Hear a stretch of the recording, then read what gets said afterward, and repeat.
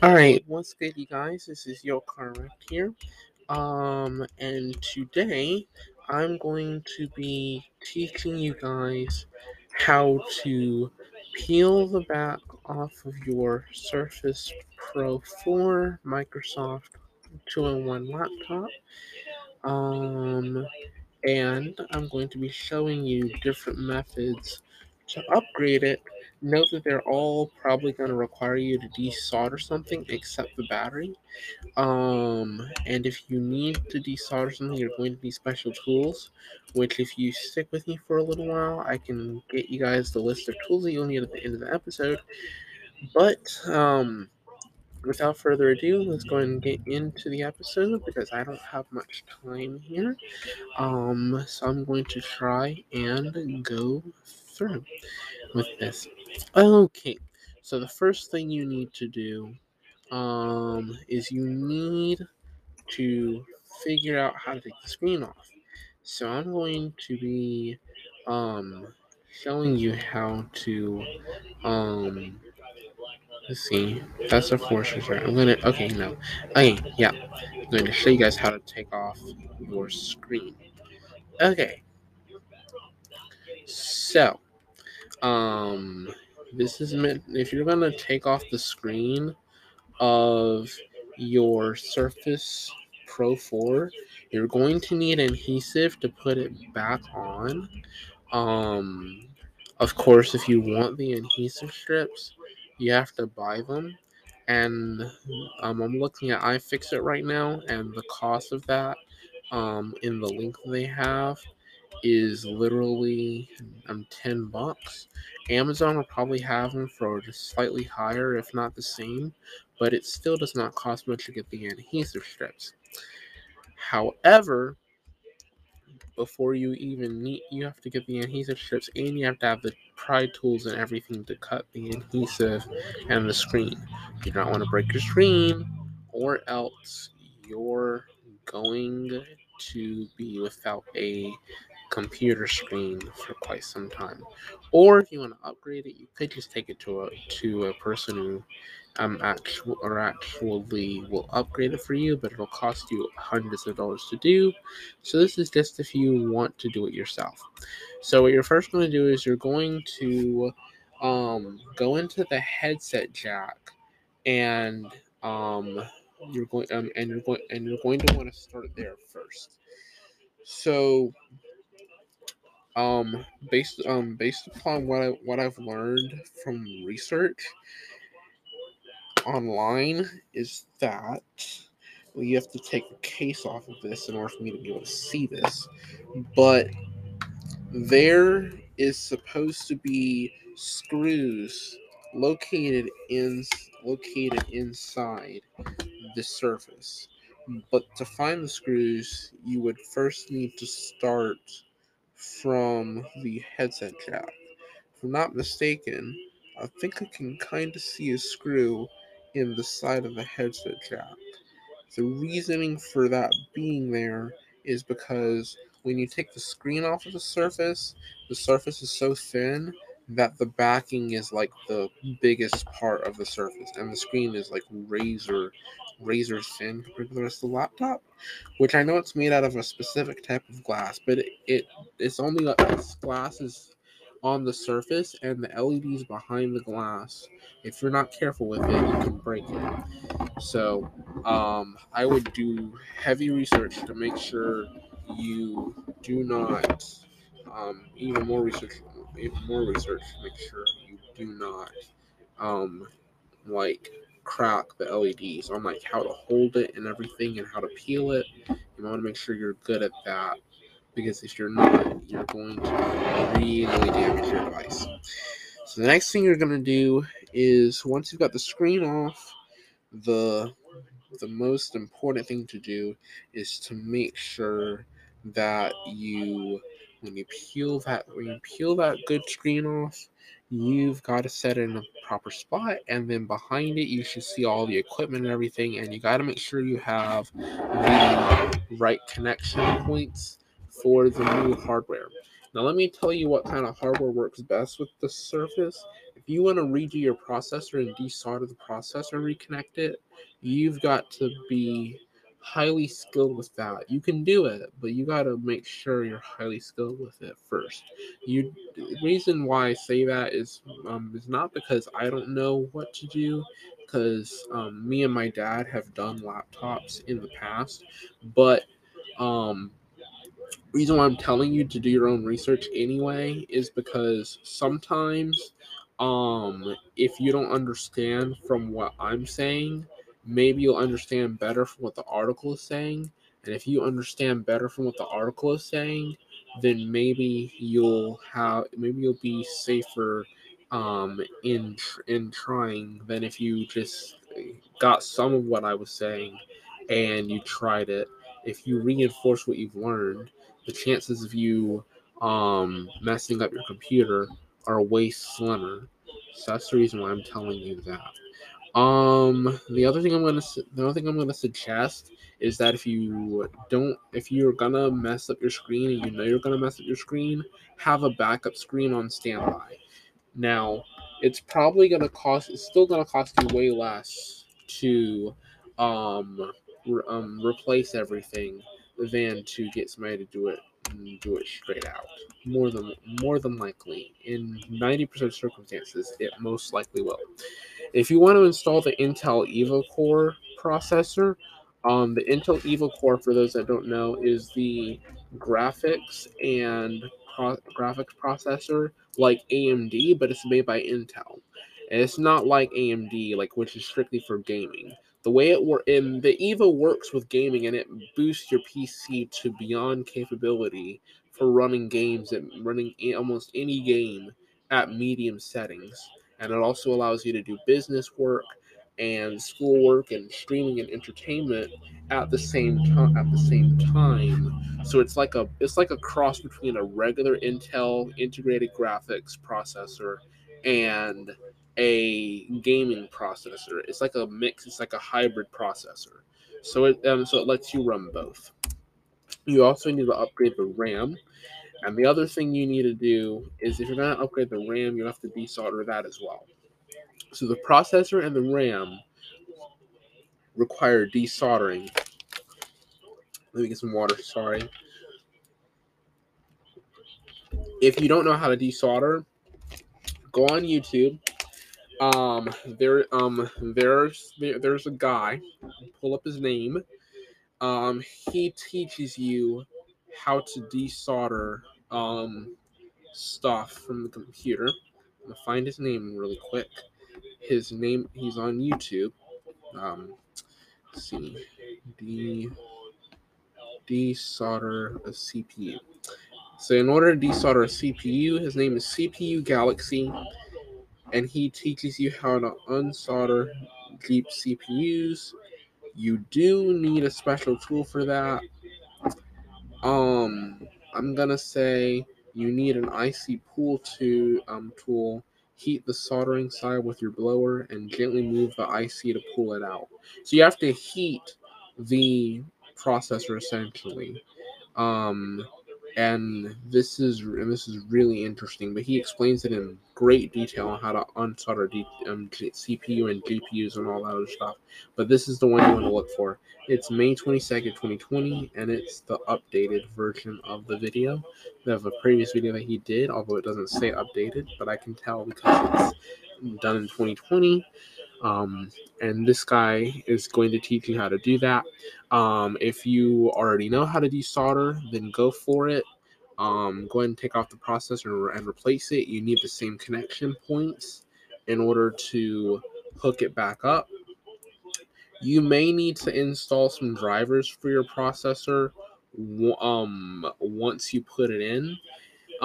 You may have to install the drivers in some cases before you put it in. Here's what I would recommend you do. Have the drivers installed on your computer prior to installing the new RAM and the new processor. And if you need a battery replacement, which most of you guys don't, but if you need a battery replacement, I'd recommend going ahead and making sure you have battery drivers too, just in case. Make sure you have those three drivers because installed in your device for the type of processor, RAM, battery that you're going to be using, because chances are, if there's anything you never want to do, is lock yourself out of your computer by installing hard drives and other processors and stuff without having the drivers for them, because essentially, if your drivers are not pre-ready before you do it, you might mess up your PC, you might brick it, and you'll never be able to use it again. So I strongly, like highly recommend that before you even start, download the drivers. I mean, it doesn't take much to download the drivers. Some places don't have some computers don't have the drivers. If you go to the brand name of the processor website, if your company that makes your computers not have the drivers, they will most likely have the drivers. Do not download them from torrent. They will corrupt your PC. I have tried to download stuff, and I've tried to download stuff that way before in the past, and my PC was slowed by malware. So do not learn from my mistake. Do not download the drivers from torrent, because while you may think that if you cannot find the drivers from the company website and you think you can go to torrent to get the drivers, you would be better off not even touching your computer than going to get the drivers from torrent, because there's some sites that are not torrent that you should still avoid, because there's some websites that put malicious stuff into their websites drivers that they have there. They are reputable sites and they allow people to upload their stuff. But see, that's the thing, with that, if you go to a site that's not does not have it looks suspicious, or whether or not you can't tell suspicious or not, don't use it. Go to the company website. The company always has stuff. Look, I have a Dell Latitude that I downloaded drivers from off of the Dell website. The Latitude that I have is from the early 2000s, 2007, 2009, when Windows 7 was out. I redid it to Windows 7 from Windows 10, and I lost the drivers. And I was like to myself, well, what if I went on my Lenovo and looked up the drivers and put them on my PC, my laptop from Dell Latitude E4310? And sure enough, I searched on the Dell website, and come to find out, they still have the drivers in the archives. I can tell you the reason why companies do this before I carry on. The reason why I'm telling you this, and the reason why companies keep their drivers stored for decades upon decades, is because not only is there a risk to security if you go to other sites, especially with older PCs, and download the drivers from there because they don't have them, but there also is a component. It also need to have the drivers there because some people just can't afford to update the PC that they have, and there are businesses and schools that rely on those PCs. That if they don't have the drivers for that stuff, their school and their business stop functioning. So they are required by their policy, and in some cases there are some guidelines that they must keep their drivers. They have no other choice but to keep their drivers onto their website because of that. So if you go to the company website, you're pretty much guaranteed to find the drivers for your computer. Like, it doesn't matter how new or how old it is, unless it was discontinued in the 1990s, which even then you should be able to find drivers for it. It doesn't take much to find them.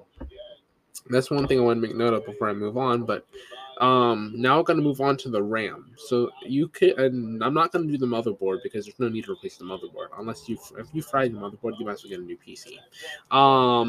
You want for the RAM, you're going to have to probably desolder the RAM too. I know I said this at the beginning.